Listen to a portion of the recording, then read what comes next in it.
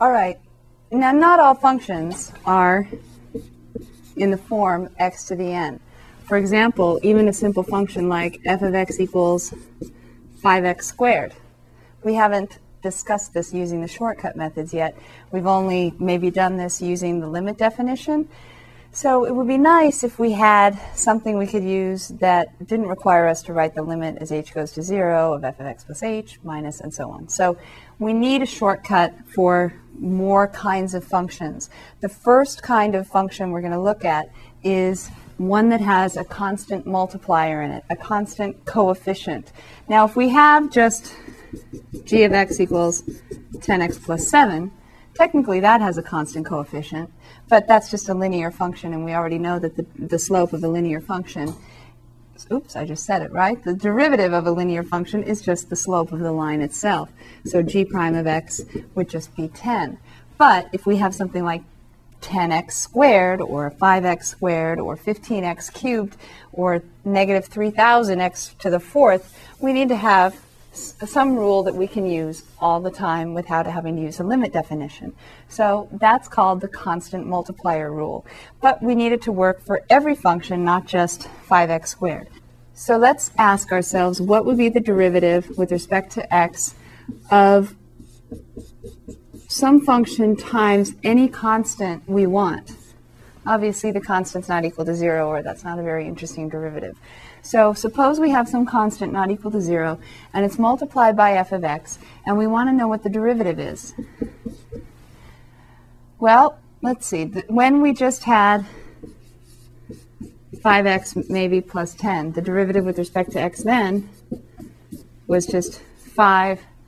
Could you think of it as 5 times 1? And isn't the derivative of x equal to 1? So maybe it's just 5 times the derivative?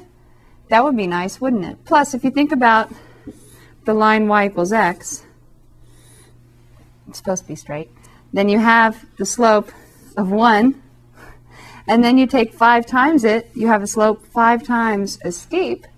So it might make sense that if you take a function and you multiply it by, say, 5, it multiplies your derivative by 5 as well. So it's possible that maybe the derivative of a constant times a function is just equal to the constant times whatever the derivative is. If that's true, we need to prove it. And in order to prove it, in any case, we would need to investigate using what definition of the derivative? The only one we have to work with is the limit definition.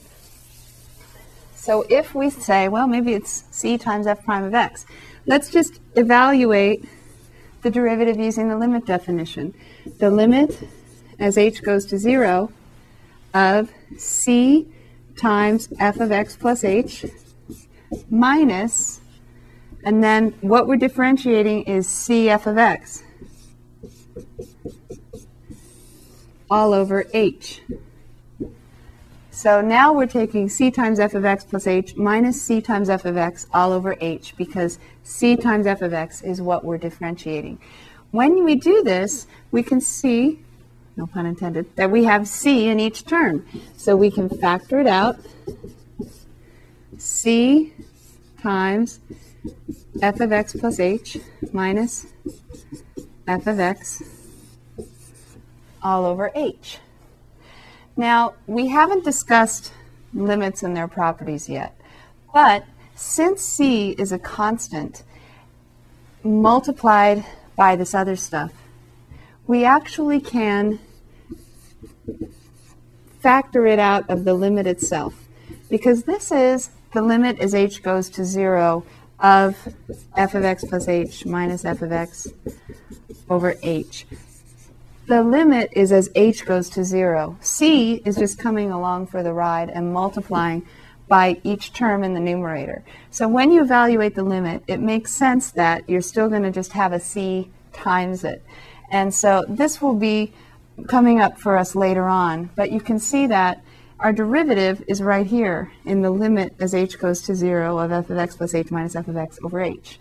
That's still just our derivative multiplied by c. So we have c times f prime of x, just as we suspected at the beginning. Now the proof involves this property of limits that we haven't talked about yet in this course, or this section. But in the book, the author just talks about the numerator of this limit and just has you look at how you've got the numerator of the derivative right here multiplied by c, and wants you to just say, okay, this makes sense to me then that the derivative would just be c times f prime of x. So it's not a proof, but it's at least an investigation. And when we look at properties of limits, we will see this property coming up very soon. So what we're accepting is that if you have some constant multiple of x to the n, now you can differentiate it with respect to x. It's just whatever the constant multiple is times the derivative of x to the fifth, which is 5x to the fourth. So this step is in between, but a lot of people just skip it as they start working on these, and they just say 5 times 1,000 is 5,000, and then they take x to the fourth power, which is the same thing you get if you take 5 times 1,000 here. So as another example, the derivative with respect to x of negative 1, too many fives, negative 1/3 x to the seventh power.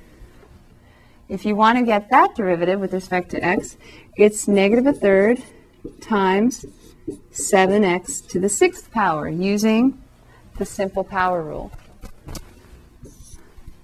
The derivative of x to the seventh is 7x to the sixth.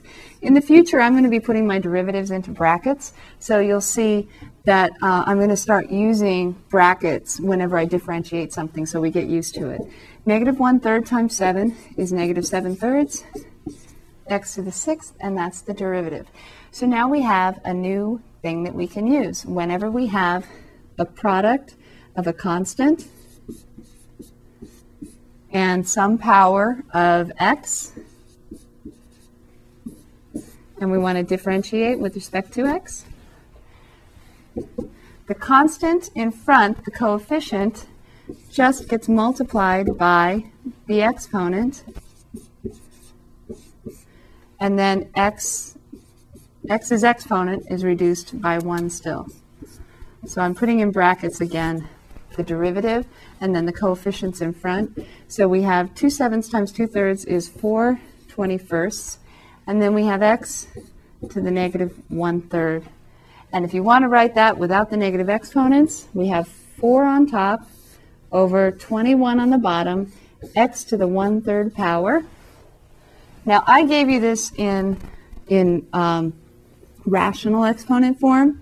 So I didn't give it to you in radical form, so technically you wouldn't be expected to write it in radical form, but you always could. It would never be incorrect to write it as 21 times the 1/3 power means cube root of x.